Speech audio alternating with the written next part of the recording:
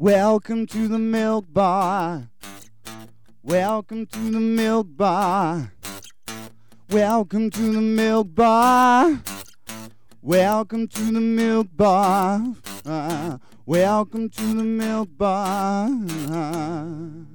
Welcome along to episode 573 of The Milk Bar. Jason Forrest here with you as ever. And coming up on the show, we'll be having a chat with Grangrad Gordon Astley, and his online escapades. He gets to be Grangrad online. He's loving it, I think. We'll find out more about that. We'll chat with bodybuilder Josh Bell about what he's been doing without the competitions he's planning on entering this year.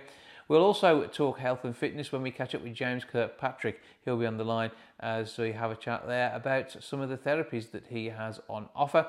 John Starkey joins us for a chat.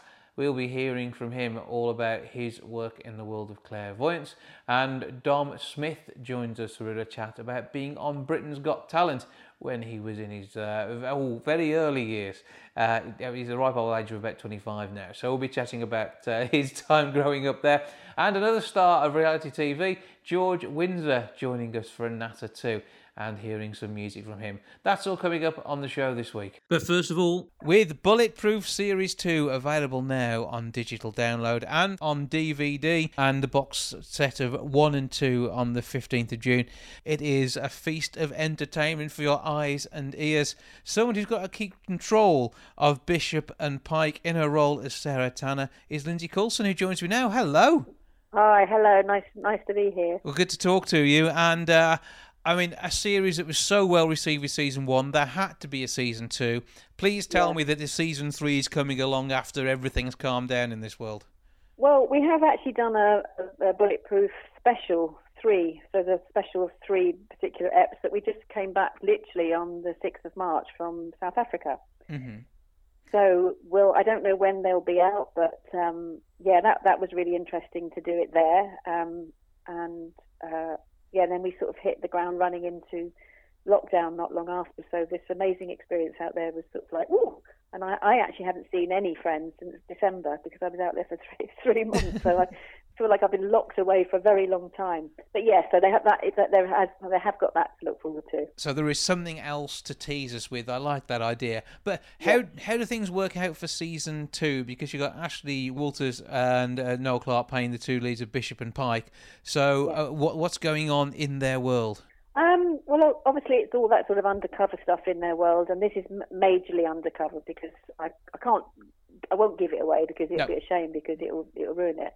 But the story is told over 8 episodes, and obviously they're fairly maverick, and they're sort of, they're not really adhering to many of the rules, but I sort of think that makes it sort of much more, fast and pacey than all the sort of procedural thing that we have to do here in the British police force. But I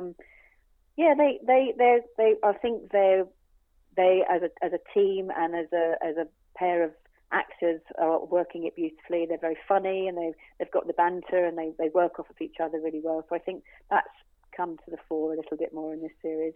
It's shot in London this year as opposed to it being in Liverpool and pretending it to be London. So I think it's freed it sort of panoramically because I think you can see the landscape, whereas potentially we were hiding that a little bit last year.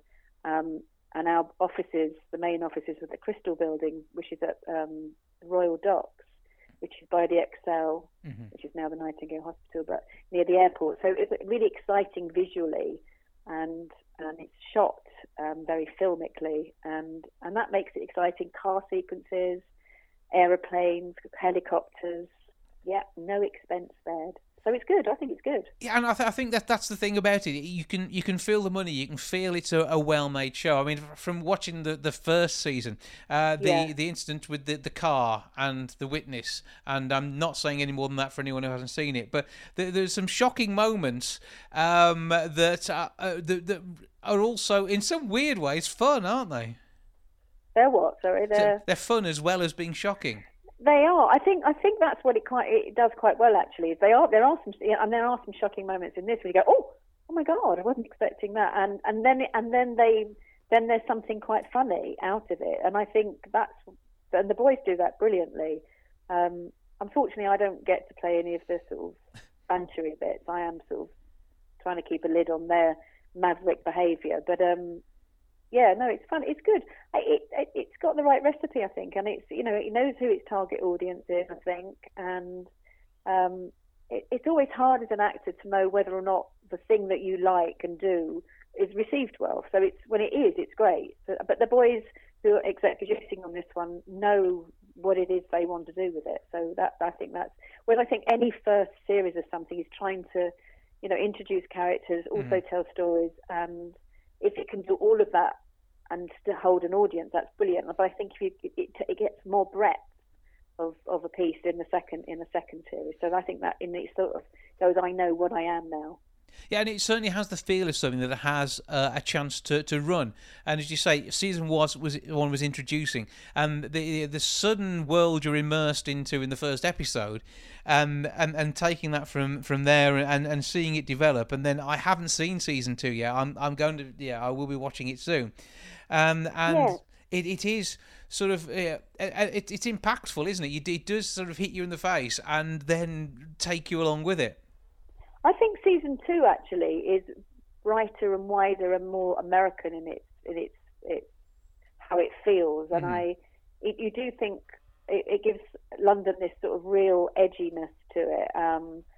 But it could be any big city, really. It could be any major city, and it looks like the production value looks good, you know. And I think that's certainly when you're up against Netflix all the time and stuff, it certainly holds its own, definitely. Absolutely. And that is itself brought together by such an amazing cast, and we've talked about Astley and Noel, and we can't go without mentioning the fact that you are a nationally known name before you started this, with the likes of being Carol Jackson in EastEnders, all the stuff that you've done with the Bay, MIT Murder Investigation Team, and so many more. I mean, you came into this, and what was it like dropping into a team like that, having been so integrated into other big shows?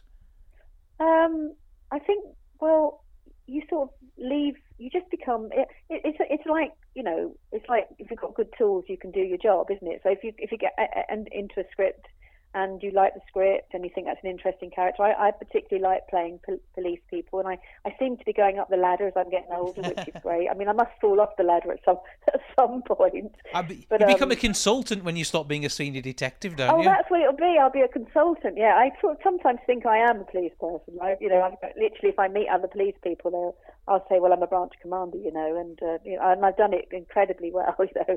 And I have met some wonderful police people in my journey of being an actor and playing lots of police people. I think, in fact, the other day, a little while ago, I was walking and I met a British transport guy, and he was a policeman, and he recognised me, and immediately I became his boss. Immediately my stature rose, and I said, I'm a branch commander. He said, yes, you are. I could feel him. I said, oh, we're not really, obviously. But that was funny. And it must be a joy to play these sort of parts, though, because you get to be quite stern with the boys when you need to be, and that must add something to both the off-screen dynamic and the way in which you work on the set. Yeah, I think it does, actually. I think they've got a lot of respect for me because I'm older, and I think they were watching me when I was in EastEnders when they were young. So I think, you know, I've got people that I respect and think, oh, I knew, you know, before I entered into this business, I knew you, I liked your work and stuff. And I really like them, and I think that's nice. And I think also, you know, they know they're their own people, and I think it's great because I think, you know, at least I can just give them a look, and I know that I'll have to pull rank here. And whether that works, you know, sometimes they're so maverick in this because it is their own show. I'm talking about them as characters that, you know, sometimes you have to go, hang on a minute, if I'm in the room, I wouldn't allow that. So we have to have those discussions because, you know, that wouldn't, the buck stops with me, so I'd have to stop that. But we're trying not to make this so sort of procedural and forensic. So you have, you know, obviously you've got a lot of leeway and dramatic license to do stuff that obviously the British police wouldn't be allowed to do. But I suppose that opens it up to a much more American, free-falling piece, actually. And that's exciting. And it gives you a bit of fantasy as well, and I think that sort of helps with the series. And in some ways, the fantasy makes some of the other stuff more believable. I think so, yeah. I think everybody knows what it is, and, you know, I think within that they tell some really, some sort of hard hitting stories. But you're right. And actually at this time, some fantasy is really what we need, isn't it? Yeah, that's certainly escapism and a chance to immerse yourself into a world on TV whilst you've been isolating at home. I think that all helps. Well, yeah, with the DVD and digital seasons 2 available now, and the box set of 1 and 2 on the 15th of June. So teasing those who haven't heard of it so far, knowing that they've got to catch up as of next week. It's going to be well worth a look if you haven't experienced it. I mean, Bulletproof is an absolute treat, isn't it? Yes, I think so. And I happen to be in it, but I do think so. You're biased, but then again, come on, we've seen your career CV. If it's not worth doing, you don't do it, do you? Mostly I don't, but I think also I'm an actor, and sometimes you have to do things that you might potentially not have decided to do just for tick box of other reasons. But mostly now I won't do stuff that I don't really believe in. So because otherwise I can't play the truth of it. I think that's the thing, and that's what you want to do as an actor, isn't it? You want to play some truth as much as possible, and I'm really, I'm really proud to have been part of this. Actually, I do think I need to fall off that ladder at some point, and we'll be interested to see what. As I say, we've done a special with 3, but see what happens if they're lucky enough, or we're lucky enough to do 4. Oh, I'll leave you with that. Okay, anything can happen. Watch this space. Lyndsey Coulson, thank you for joining us. Bulletproof is a treat for all, and we look forward to seeing you on a screen near us soon. Yeah, thank you so much. Thank you, Jason. Bye.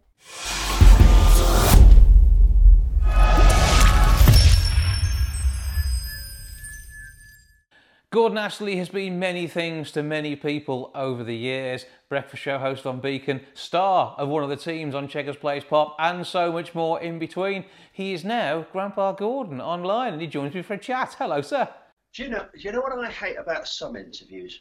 Is when the interviewee corrects the person interviewing. Oh, go on, what have I done? Well, it's very important, this. Go on. It's not granddad.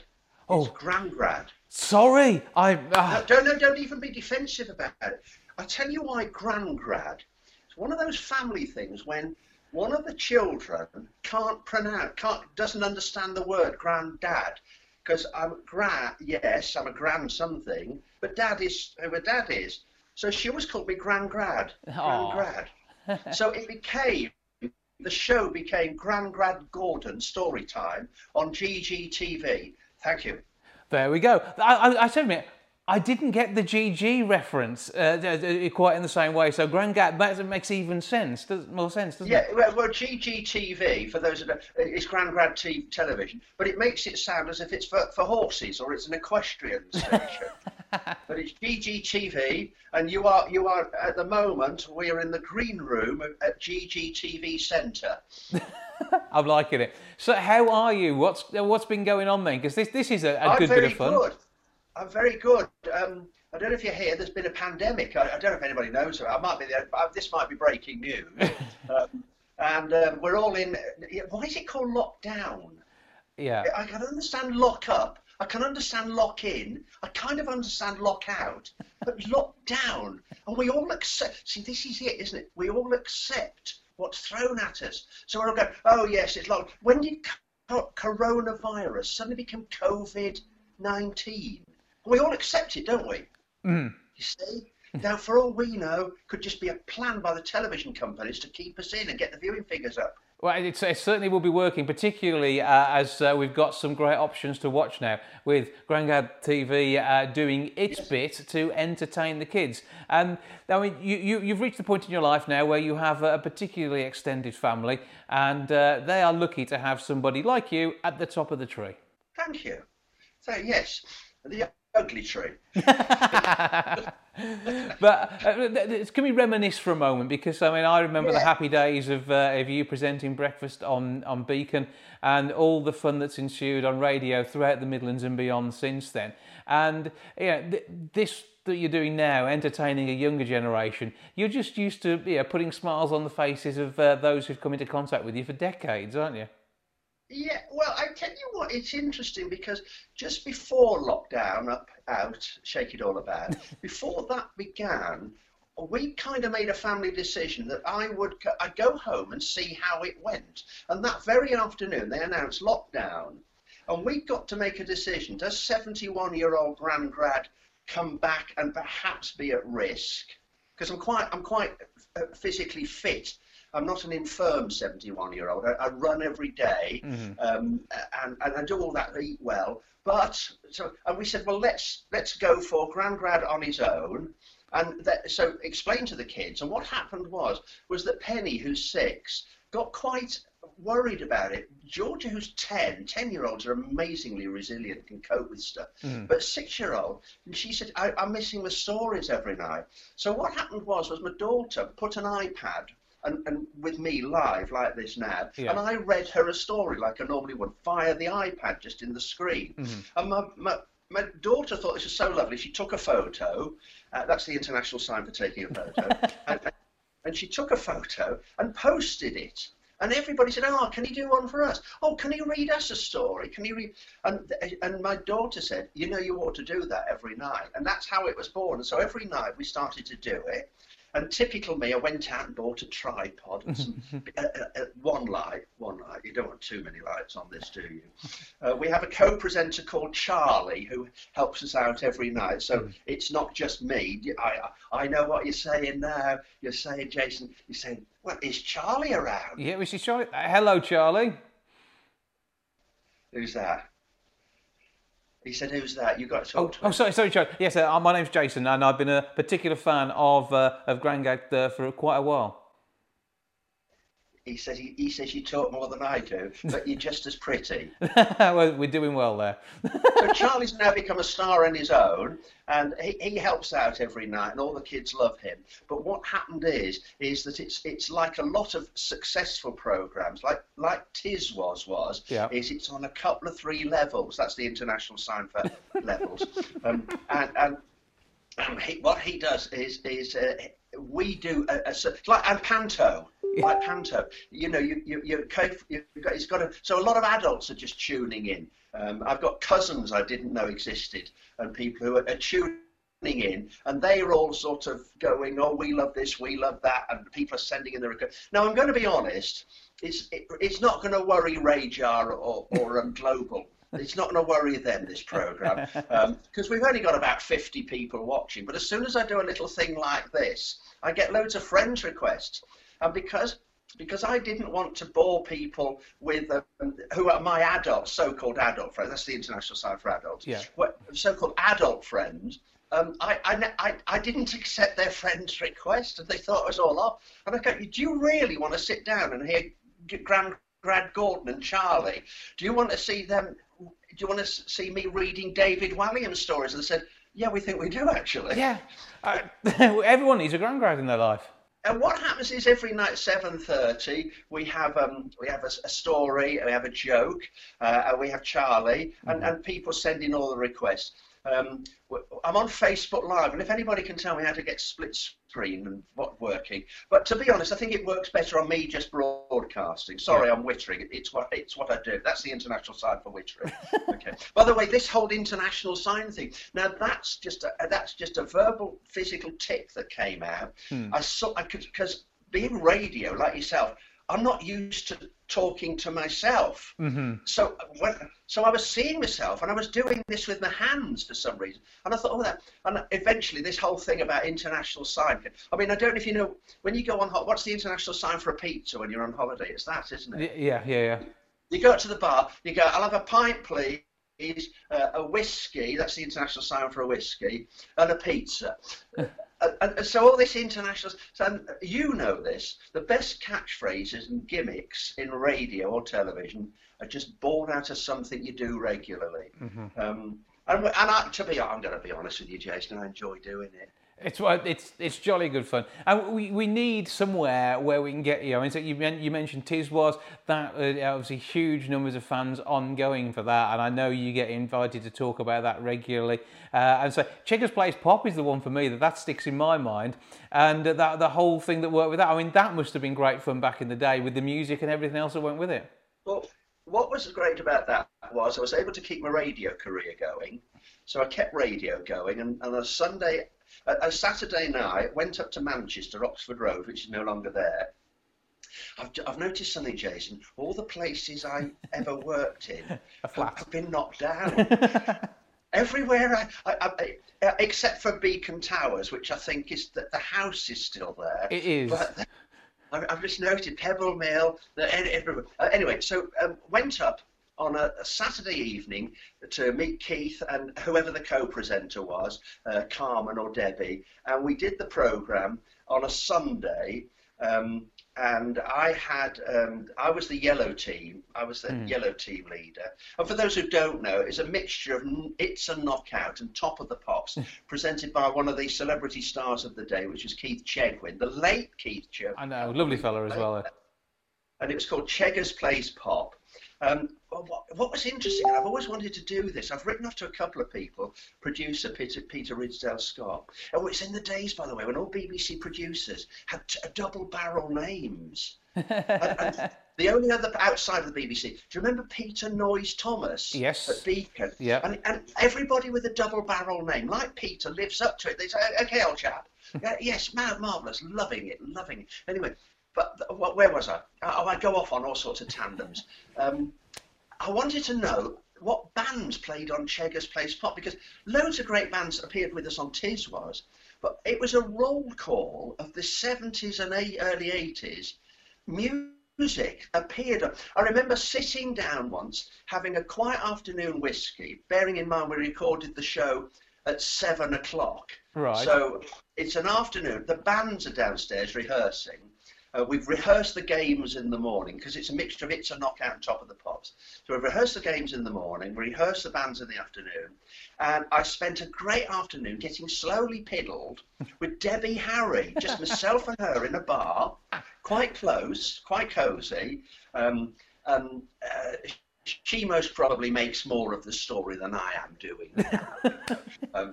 But it was just an amazing one, and I'd love to know what bands were on. I can remember Slade and the Usual Suspects, Shawaddy Waddy. I remember, who was the bloke? Jilted John. I never lived it down. He came on and he sang a song called Jilted John, but everybody still calls that song Gordon is a Moron. And there's a chorus called Gordon is a Moron. And the crew and the audience had great pleasure in pointing in unison at me. So anyway, Cheggers Plays Pop, it was good fun, and the tapes are still around. You can see them on Facebook. Facebook's a great place, but there's some great stuff on there. There are Tiswas moments too, and if only we had recordings going back to some of the breakfast shows you did. If there was a lot of that about, that'd be absolutely fantastic as well, wouldn't it? Do you know, I stopped doing radio. Apparently I retired. I must have been the last one to find out. I retired about 10 years ago when I was on BBC Southern Counties. I lived in Brighton. Phew, that's a vibrant city, I can tell you. I retired, but I remember hacking around for some jobs. You know when you sort of move on. Yeah. And I wanted to come to be nearer the family. And I got practically in unison the same reply. Now, it's most probably people letting me down gently, because there am I at the age of, I would have been then about 63, 64. I'm applying for jobs, But in radio, it doesn't matter how old you are, it's how you sound. And I've always had a light voice. And I remember they all said practically the same thing was, Gordon, we're not employing personalities anymore. People like yourself, who are a bit sort of edgy. And I never thought of myself as edgy. White middle-class boy who's happy to earn a crust. And I think I sounded more edgy than I was. Because the thing about being edgy and a bit about breaking the rules is you've got to know the rules. And you don't break them, you bend them. Mm-hmm. You threaten the rules. Yeah. You wag it. That's the international sign for wagging your finger at the rules. Do you want to do split screen with Charlie? This is split. Do you want to do split screen? Here we go. We're going to do split screen. Hello, Charlie. Hello, Charlie. Hang on, there's a delay. Gordon, you are always a pleasure to talk to. Thank you for joining us. How do we find Grandgrad online? It's on Facebook only at the moment. I tried every other way of getting it onto Twitter and what have you, but it's on Facebook, and it's just put my name in, Gordon Astley, A-S-T-L-E-Y. All right, and that will get you to us. And to be honest, if you when you send a friend request, say say Beaconite or something, so I know you're not just a passing stranger in the night. I'll tell you what I'll end this little podcast with now. Go on. Yeah, Charlie says, we have a poem, and we were given this. I was given this by a friend who was a Spike Milligan fan, and Milligan appeared a couple of times with us on Beacon Radio. Yeah. And he wrote a poem called "Smiling is Infectious." Now, bear in mind, this is the start of COVID-19. And so infectious was the word, you know. And I said, that's a great antidote to what's going on at the moment, okay? So and my daughter, my granddaughters, and everybody I know now knows this off by heart. So shall I do it for you? Share it away, please. Thank you. You're a brave man if you say no after I've done that. I blackmailed him. Yes, I did, Charlie. Smiling is infectious by Spike Milligan. Here you go. Enjoy. Smiling is infectious. You catch it like the flu. When someone smiled at me today, I started smiling too. I passed around the corner and someone saw my grin. When he smiled, I realized I passed it on to him. I thought about that smile and I realized its worth. A single smile, just like mine, can travel around the earth. So, if you feel a smile begin, don't leave it undetected. Let's start a smile epidemic quick and get the world infected with a smile. Gordon, always good to see you, and Charlie, thank you for joining us. Grandgrad TV, we're looking for. Search for Gordon Astley. I will see you soon. Ta-ra for now. Keep the faith. They did go well, didn't they? Yeah. He was quite nice, wasn't he? In spite of what other people say. Oh, right. We're still on. I won't turn around. We'll pretend this, we're frozen.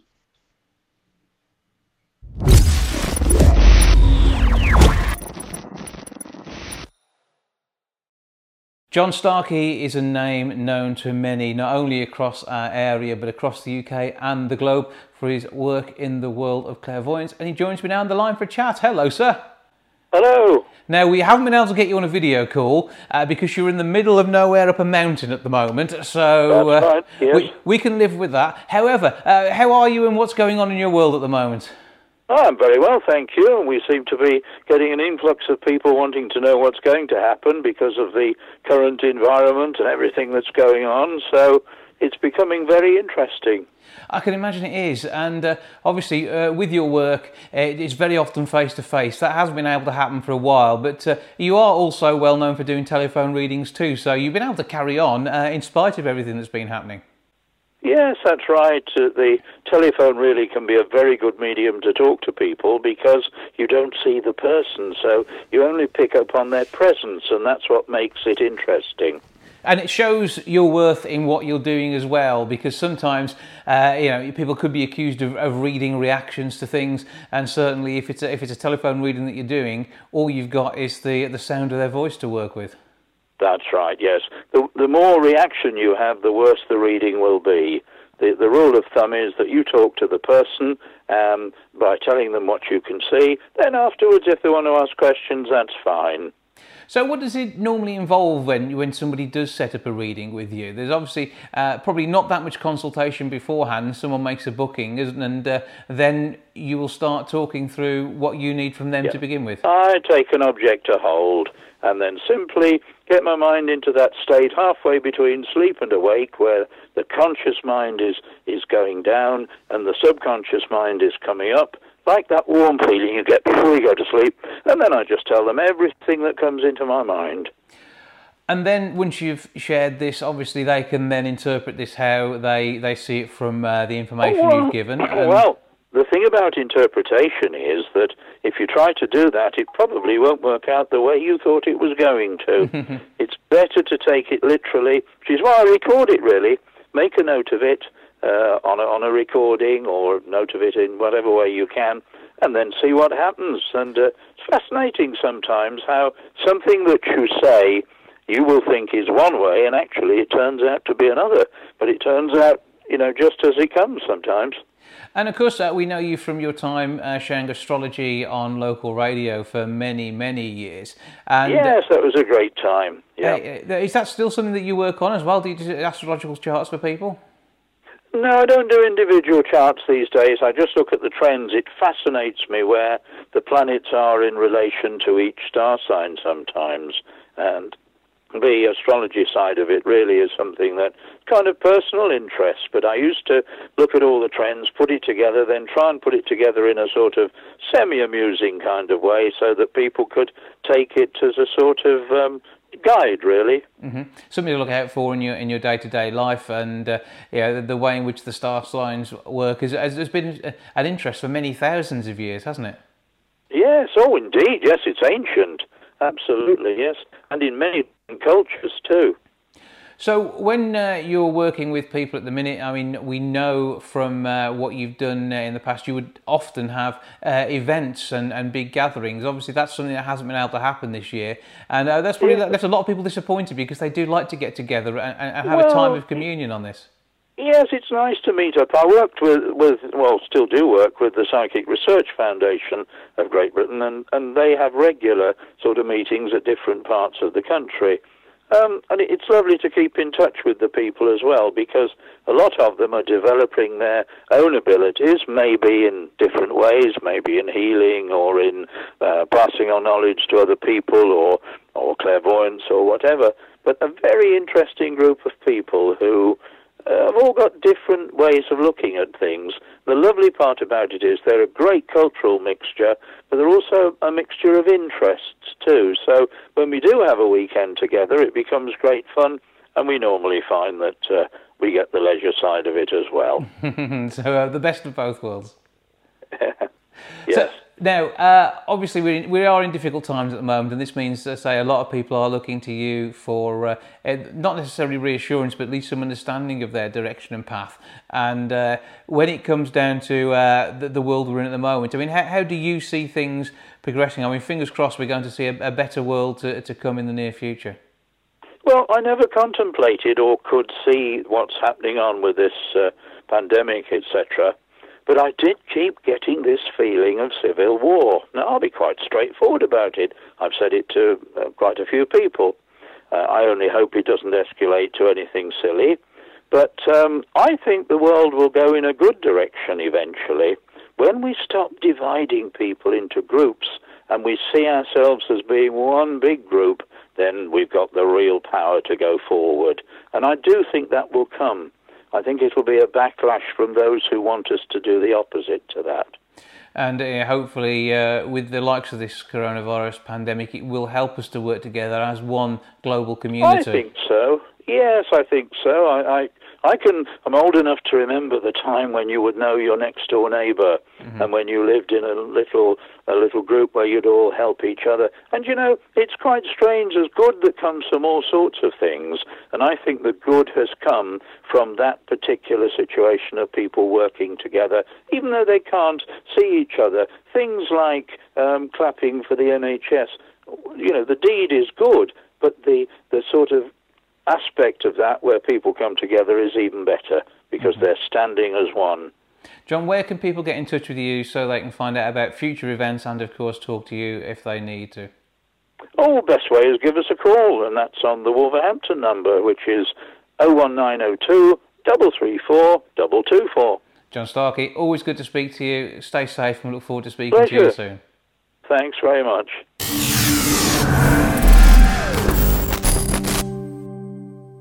Dominic Smith shot to national fame as part of Britain's Got Talent. Ooh, probably about a decade or so ago now. He has continued his singing since that moment of stardom. However, he's taken a bit of a break. He's wasting his time at the minute doing a degree in something like psychology or something. I don't know what's wrong with him there. But he has got that talent. He is a star, and he joins me now for a chat. Hello, sir. Hello, how are you doing? I'm good. Are you all right then? I'm good, thank you. Good stuff. So, I mean, let's go back in time to begin with, because before you appeared on Britain's Got Talent, you'd already sung in front of thousands of people. We had you sing down at Molyneux, and you caused an absolute stir when you did that. Not once, but I think twice in the end, wasn't it? Yeah, I think so. Yeah, so we definitely, you invited back, which is always a good sign. But I mean, even then there was a lot of talk around a future career. But that's a path you've pretty much chosen not to go down just yet. But who knows what the future could hold? Mm-hmm. So what was it like doing BGT? Where at what, the tender age of what, about 11 years old, was it? BGT, I was 14. I turned 15 by the time that I got to the semi-finals. Yeah. So yeah, like quite a transitional sort of age as well, coming out of secondary school and going into sixth form and that kind of stuff. For someone of that age, it must have been quite daunting appearing on TV and being in all the press. It was daunting, but I was I think because I'd been doing it since I was 10, I was just conditioned to be used to that and used to that environment. Like there was always there's always nerves, there's always adrenaline and that sort of stuff, but it was kind of just something that I got on with and just became accustomed to. But when you were performing, you just absolutely blew everyone away, and to do as well as you did, to get to the live finals, and it's one thing being recorded singing for TV, but another one knowing that whatever happens, it's actually going live across the nation, and that again, that must have been even worse. Yeah, very, like that element of it 100% was a big deal. I remember being backstage and thinking it's not just the audience, like, and yeah, that was an intense moment. But again, it's like I just channeled that, if that makes sense. You know, it was always a part of the system, a part of the rush, if that makes sense. And do you think that helped you shine? Because when the nerves are on edge, that can make it just that little bit more important, can't it? Well, 100%. I mean, like, nerves can like make or break it. If so, you know, I think when you are nervous and when you do put the that much gravitas on a performance, it either enhances it and makes it a more raw version of the song that you're singing, as opposed to if it was just something that you were just but did you ever manage to get any musical releases under your belt? Are there still CDs with your little cherub childlike face on them somewhere? There are still CDs. I never actually released any. I do actually want to release some of the old material. I'm hoping at some point to be able to do a project where I re-record the songs that I did in a different key, maybe change the style up a little bit and release it alongside the younger version. Yeah, kind of then and now thing. Yeah. So that's definitely something that I want to do, and the songs are lurking around, and I'm still kind of in touch with some of the people that I did. Because I mean, as it goes, obviously, when someone's voice breaks, that can change things and make a difference. You're talking about singing in a different key. I mean, your voice did break quite late, which is why I got confused about how old you were at the time, because you know, that was, I suppose, a perennial worry for anybody who was booking you at the time, because they were booking in Dominic up here somewhere, and they weren't sure whether they were going to get Dominic down here. We were always dealing with that for a fair amount of time, and it wasn't until I was about 16 or 17 even when my voice changed, but it happened. And it was just learning a new instrument. Well, it still really well works well, because we had you singing at the bonfire in the city last year, and you absolutely wowed the audiences. And you know, throughout the whole night, we had some fantastic acts on, and every single one of them, someone made a comment about how good they were. And when it came to you, they said, "Yeah, well, where do we know him from?" And I had to explain the backstory to a few people. And they go, right, okay, because he was like about 4'0" last time we saw him. Honestly, I was a late bloomer with height as well. That was a big problem. That was worrying. You tower over me, as I recall now, and your dad, in fact, too, who brought you to all the gigs when you were younger. So, what can we expect? I joke about the fact you're doing your. Give me the full title of the degree course. So I'm doing a psychology BSc. So yeah, I got to a certain point again. There's a running theme with me as a late bloomer where I just wanted to be well-rounded, and I also really respect mental health and understand how important it is to know as much as you can and try and be a better force in promoting that and helping heal that wound that has been neglected for a long time. And when I wanted to incorporate it into my music as well, I wanted to be knowledgeable in a way where I could apply therapies or just my knowledge into my music, just to add another dimension. Through all of the studies, I think you could easily run the two careers in parallel. I think this could prove a particularly powerful way of doing it. And music is such a therapy to many people as well. I think the two just really do go hand in hand, don't they? Most definitely. I think explaining my reasons for doing it, because I felt like I did have to explain myself to a lot of people. Why aren't you a multi-million pound earning celebrity megastar? Oh gosh, but what I explained to them is, I know that in my life I want to do good by people, and music-wise, there was a lot of good that I was giving. I got off of people appreciating or evoking some sort of emotion, some sort of relief, helping soothe some sort of pain from the music and from what I gave. And it was a way, and going into psychology was a very similar sort of situation. It was like learning about people and trying to help them and trying to soothe. So it was something that I think that empathy, you have to have some sort of empathy as a musician anyway, just to convey all of those emotions across.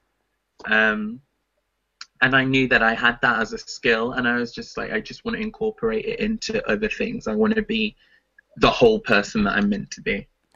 Well, certainly, from the music world, we know that you are up there, and we'll wait to see what your degree comes out like. But that's going to be good. I know you're going to do absolutely brilliant in that as well. Everything that you do is suitably driven. So, where do we go to find out what you are doing at the moment, and where should we hang around? Just kind of waiting for the next musical experience? In all honesty, there's been a lot of writing going on, but nothing's set in stone and released just yet. I mean, I am on my social medias. I'm on Facebook, Dominic Alex Smith, Instagram, Dom Alex Smith, and that's kind of where I'm at. But it is something that I plan on doing. My degree finishes next year. Even though that's confusing in itself in the current climate. Well, yeah. But a lot of it is online, so I do think that there's going to be a lot of time for me to kind of spark those creative juices and get them flowing. And it's just about being able to get into a room and put some stuff down. So yeah, I mean, like in lockdown, what else is there to do except for be creative? Exactly. Well, the world needs you to do that, so make sure you get your finger out and get that sorted, young man. Meanwhile, though, have a fantastic time. We look forward to eventually getting that full album released, which has been a long time coming. For now, I'm going to just call you, Dom, but Dominic Alex Smith, thank you for joining us. Thank you.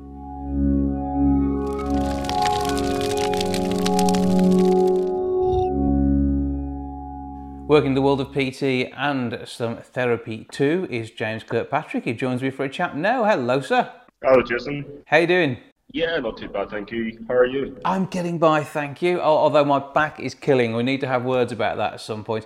Because you do work in the world of therapy when it comes to the likes of massage and various other techniques which are there to help people either with sports injuries or general day-to-day life, not treating them particularly well. And with the sudden influx of people doing stuff in the garden over the last few weeks when they've been furloughed, as soon as you're able to get back to work, I suspect you're going to be busy.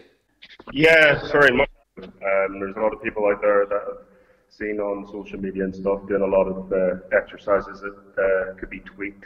So, picking up injuries, and I'll be there to remedy any issues they may have. So remind us about some of the areas that you work in, because it's more than just muscle manipulation. Yeah, so as a sports therapist, obviously as you touched on muscle manipulation, I do what they call dry needling, or also known as Western world medical acupuncture. I do sports taping, strapping, kinesiology taping, so if you see people with different coloured tape down their limbs, this tape can be used to relieve muscle tension and improve range of motion within joints. I do gait analysis to basically monitor how people walk or run and how this can lead to potential injuries. I'm qualified as a personal trainer, nutrition weight management, GP referral. I've got a lot of strings to my bow. And you've been working around the Midlands and beyond for some time now, and also working in gyms too. And you must see a range of people who really, if they only thought about things a bit more or talked to someone like yourself before they started doing exercise, could have avoided some major problems. Yes, so what people do when they first come to the gym is 9 times out of 10 they'll come with a friend or somebody they know who already attends that particular gym. Mm-hmm. If you're new to the gym and you're attending with a friend, that's a great start. You know, that's a good way to keep yourself motivated. But the key thing is to identify your own goals. Know what exactly it is what you want to achieve, and speak to a qualified person, because yes, you can attend with a friend, but your friend may do exercises that your body may not particularly need or want at that particular time, of going to the gym. B, your friend might be using weights that would be far too heavy for you. And if you were to partake in such exercises, you could easily cause injury or anatomical stress to muscles.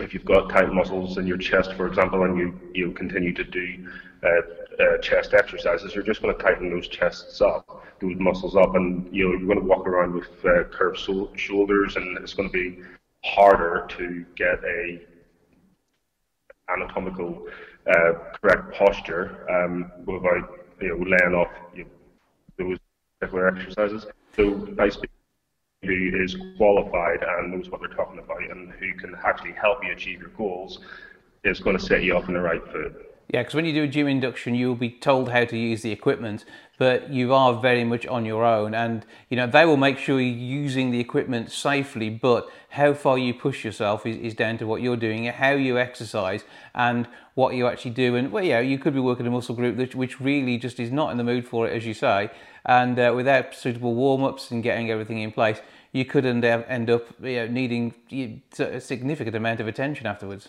Yes, the warm-up is highly important. You should never exercise on cold muscles. You need to get the blood flowing there, get the joints lubricated, get them ready for exercise. And if you don't do that, it's a very difficult position to correct. Once you pick up injuries, it's just going to set you back and back and back, and then that's when people stop exercising and they stop going to the gym because they've injured themselves, and they don't want to have a reoccurrence of said injury. Mm-hmm. Yeah, and they don't get the health benefits that go along with all of this. And we talked briefly about dry needling there. Now, this is something that you have done to me to address issues around my sciatic nerve. And it's an odd experience from the receiving end, but certainly it gave a great amount of relief, and it's just something that I certainly would look at going back to again.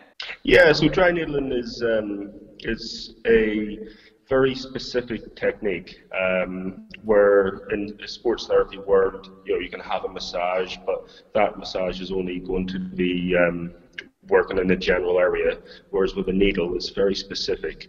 You don't have to be exactly on the point to manipulate the muscle or having a positive effect on the muscle, but if it's in the general area, when the needle is manipulated by simply twisting it between 2 to 7 times, the muscle fibers and the connective tissue wrap around the needle and it stimulates it to relax. in a physiological way, when we do exercises, we're simply sending electrical currents from the brain to the muscles, telling it, okay, we're going to contract, we're going to relax. But sometimes those electrical signals get stuck within the muscle. So when we put the metal needle in, as everybody should know, metal and electric conduct very well together. Mm-hmm. And when we put the needle in, manipulate it, the muscle, in effect, basically relaxes because the electrical current is took away from that area. And you can get a period of relief from that, which will help out. And you know, alongside the other work that you do with people, it's a good opportunity for them to feel better, and you know, through that therapy, make a difference. So, where can we go to find out more about your work and the techniques that you're using? So I'm on social media, Facebook, Twitter, JK_MFT, or my website, www.jkfitnessmassage.co.uk. So check out the details there. But for now, James Kirkpatrick, thank you for joining us. Not a problem, Jason. Thanks for your time.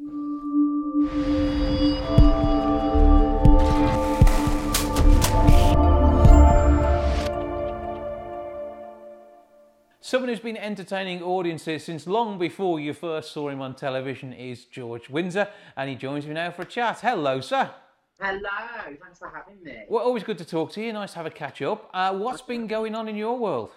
Oh, it's been absolutely crazy, Jason. So, obviously, when all this lockdown happened, everyone was thinking, oh, this is the great time to reflect, you know, write. You know, some people had said they're going to do that album in 3 months, and it's just the complete polar opposite for me. I've been so uninspired. It is ridiculous. You know, it's not been fun. It's been very testing mentally. But you know, in the things that have been going on for me, a lot of behind the scenes work. You know, we've been getting our creative heads together, you know, me and my team, and we've been looking at ideas, and we've been looking at doing things that are unexpected rather than expected for a change. So yeah, it's been fun. It's been different.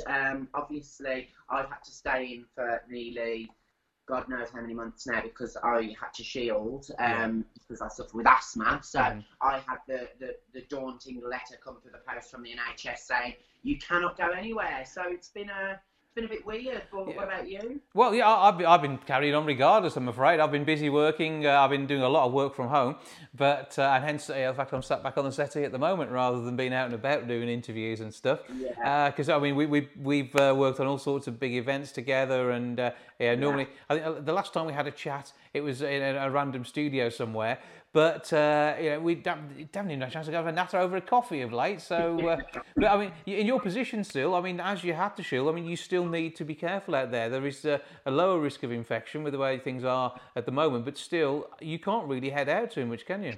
No, and you've just got to be really sensible. You've got to be really, you know, mindful. And for once, everyone's got to think about everyone instead of themselves, because if you have a symptom and you're not isolating, that's one of the most selfish things you could be doing right now. Yeah, absolutely. And most people would feel absolutely awful if they passed it on to somebody. And you know, the worst could happen because we don't know who it's going to affect. We know that you're in a vulnerable position. However, it's not going to stop you belting out a few tunes in the weeks to come, is it? No, absolutely not. You know, I've been doing a lot of rehearsing. We moved part of my home studio into a different part of my house. That's one thing that I've been doing. Yeah. Rewiring. Relocating. Yeah. So we literally had to move the studio, and I have been practicing, because when you get into writing and you're just constantly writing, you kind of forget to rehearse your set list, your day-to-day singing. You know, you forget to do your exercises. So for me, I was just writing, and then I forgot how to sing, and I was like, oh my God, I need to really like swap the roles over. So for me, you know, I've been doing a lot of rehearsing. I'm not gonna lie, I don't think my neighbours have appreciated it because they're seeing more of it. And they get private concert every day of the week. What more could they ask for? I know. You know, and this is what I was saying to you know, my family. I said, these people haven't got to pay. You know, they literally just got to open a window. But yeah, it's been good. You know, we had really nice weather, didn't we, to start with? So I was taking advantage of that. You know, I'm really positive when it's sunny, Jason. I'm always extra positive when it's sunny. But soon as bad weather comes, and we're all freaking out, we're all got anxiety from all these viruses and germs. At one point it was like living in a different world, and I never thought that something like this would happen in my lifetime. I know, it's amazing, isn't it? Yeah, it's a bit strange. And then I watched the what was that program called about what we're going through? Is it Contagion or something? Yeah. Watch that. Wish I'd never watched that. Literally, completely traumatized me. But it is what it is. But we've got so much planned for the end of the year, and all being well, hopefully we'll be able to release some new music. That's on its way. I mean, with the stuff in the back catalogue, and you did Tainted Love a while ago, and that's been particularly well received, hasn't it? Yes, that was really fun. That was a really fun track to work on. That was done last year, and I think within the first 2 weeks, I think it got 17,000 streams in the first week and a bit. I think it was just over. So I was like, oh my God, like, this is crazy. I didn't think people would actually take to it, because it is a classic song, it's sung by a legend.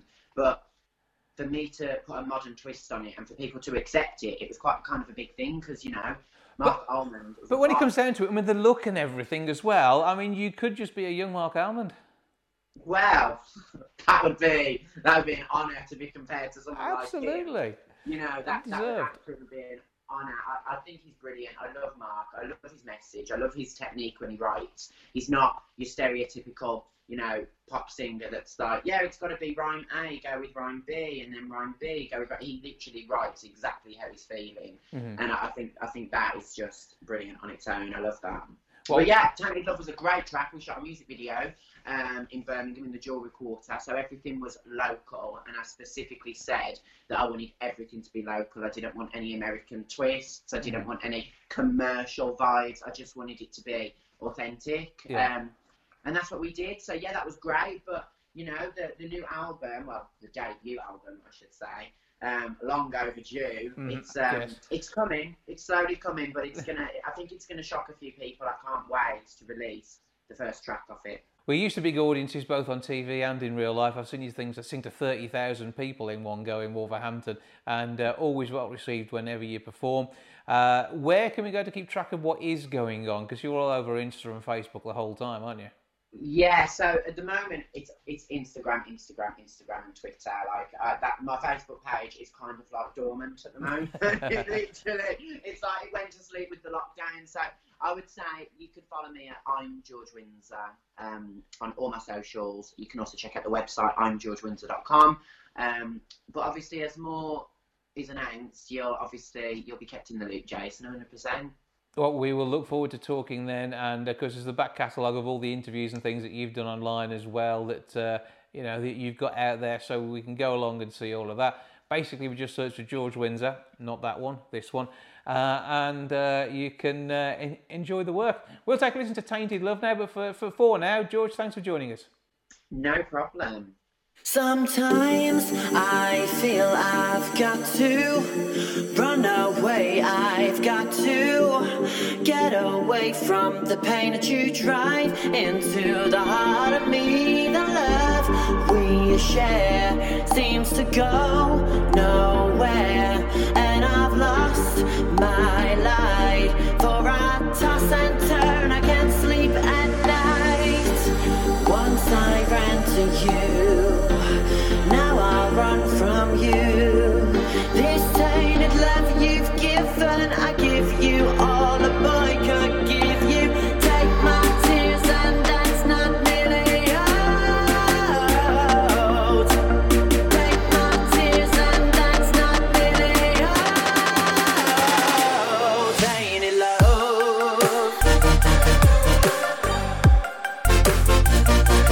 Tainted love.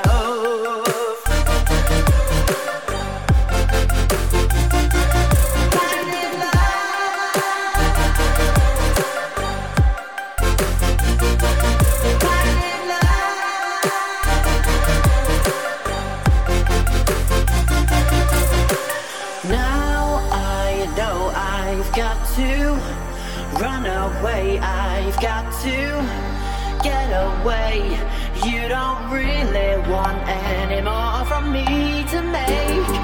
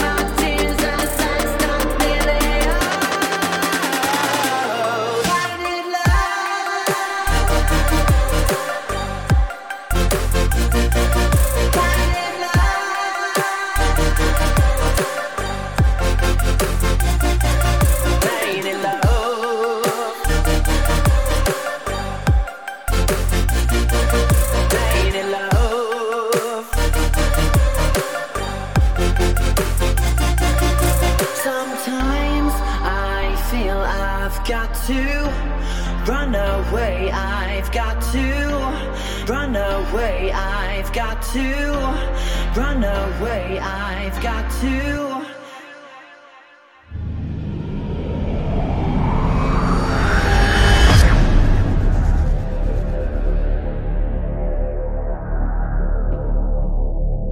Josh Bell is a personal trainer and a bodybuilder entering competitions which have obviously been put on hold at the moment, but he joins me now for a bit of a chat. Hello, sir. How you doing, mate? You alright? I'm good. I trust we find you well. Yeah, sound. Now, it's been disappointing for you because you were working towards a great 2020 season in the world of bodybuilding, and obviously that's all on hold at the moment, but it doesn't mean you've given up on the personal fitness goals, does it? No, absolutely not. No, still been training and that. But found a way. So tell us a bit about the sort of competitions you'd normally be entering. Well, I do men's physique, so it's like board shorts. Take about 15, 12 weeks to get ready for. Strip your diet down a little bit and train hard. Well, yeah, and you do work hard at this, and when it comes down to that sort of competition and the effort that you put in and getting yourself into the sort of shape, it can't be an easy one to live the sort of life that you would normally expect to at lad in his 20s. Yeah, well, you sort of put everything else on hold for the period that you're doing the show for, and then that's about it, really. You just last 8 to 6 weeks in particular, you just absolutely hammering it, like you've got no time for anything else, like. But at the end of it, you look good for the beach anyway, so you can have a good holiday and a bit of a blowout afterwards. Yeah, that's the one. That's the way it normally works. You gotta be careful afterwards though, because your body's used to eating such a small amount of food. You can make yourself ill if you would go out and have too much of a blowout. That's what I've done before. You've got to find a way that you can behave and make it all work for you. But I mean, that all ties in with your PT world as well, doesn't it? Because you've been doing that for a good while now. Yeah. Well, a lot. The obviously the one-to-one sessions have been put on hold and that, but I've moved a lot of my business online and stuff. And then obviously I still work for Wolverhampton Council, WV Active, doing bits for them. Yeah, and they've kept you busy even though the leisure centres haven't been open, because I know you've been working rather hard on the food distribution across the city as well. Yeah. I've been down there 3-4 days a week and packing parcels for vulnerable people. And I suppose maybe people didn't click as to that was actually happening. The council staff, who would normally be doing one thing, weren't furloughed and doing nothing. They've actually been going out there and working with the community in different ways during the coronavirus crisis. Yeah, a lot of them have been on, if you haven't been at the food hub, a few of them have been at the, there's a few homeless refuges, isn't there? Yeah. And there's a lot of people on like the hotlines and stuff, like the hotline, their phones straight up. So they've been keeping you all busy, which is what counts. Yeah, it's all good really. So what happens now then? Have you got competitions scheduled in for later on this year with social distancing in place? Or do we know what's happening there yet? It's all a bit up in the air. I think they're hoping to resume back end of this year, but I'll probably just not this year on the air to try and get a bit bigger and then go again next year when it's all back to normal. And what is your aim? I mean, how does it work in the different categories and stuff? Because how old are you now? 25. And it's a bit of a young man's game, isn't it? I wouldn't say so. I'd say you probably hit your prime when you're, for bodybuilding, when you're like 30, 35. Yeah. Obviously you've got more years of training under your belt, a bit more muscle maturity and stuff like that. A bit more size, really. And that's what you're working towards. And with the PT work as well, if somebody doesn't necessarily have to want to be a bodybuilder and bulk up to a big size suitable for competition, they can just get themselves into shape. And where can people go to find out more about your work that you do there? Yeah, a lot of my clients are like lifestyle clients, as you'd call them, just want to be fitter, look better and stuff like that. Yeah, a lot of the time it's not like performance-based stuff, like for sport or for bodybuilding. It is just like cosmetically, they want to lose a bit of weight, or they want to put they're a bit slim and they want to put a bit of size on. Like. So lots of ways to do that. Okay, so where do people find you online? My business page is JB Performance 1, on Instagram. I'm in the process of setting up a website at the moment, obviously, because with all this like COVID-19 and everything, I've had to move a lot of my business online, like I said. So I thought I'd take the opportunity to get a website set up and everything. So that'll come soon. And you're on Facebook as well? I am, yeah. JB Performance and Nutrition on Facebook. So again, you can help out people with what they're looking for there. And can people also follow your progress in the world of the bodybuilding championships? Yeah. I mean, my business page on Instagram is mainly just pictures of me and my progress, what training I've been doing since the gyms have been shut. In garage and stuff like that. So keeping yourself in the condition you want to be in, ready for your next round of competitions in 2021. Yeah, that's it. Well, Josh, good to catch up with you. Keep up the good work, and I know you've got to go and dash off and do some work at the food hub now, so I'll let you get on with that. Yeah. Cheers, mate. Thank you.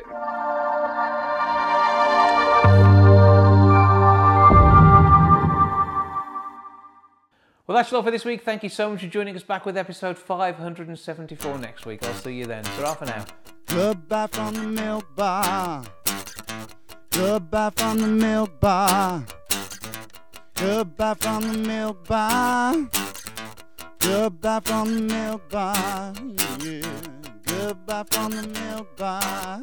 Yeah.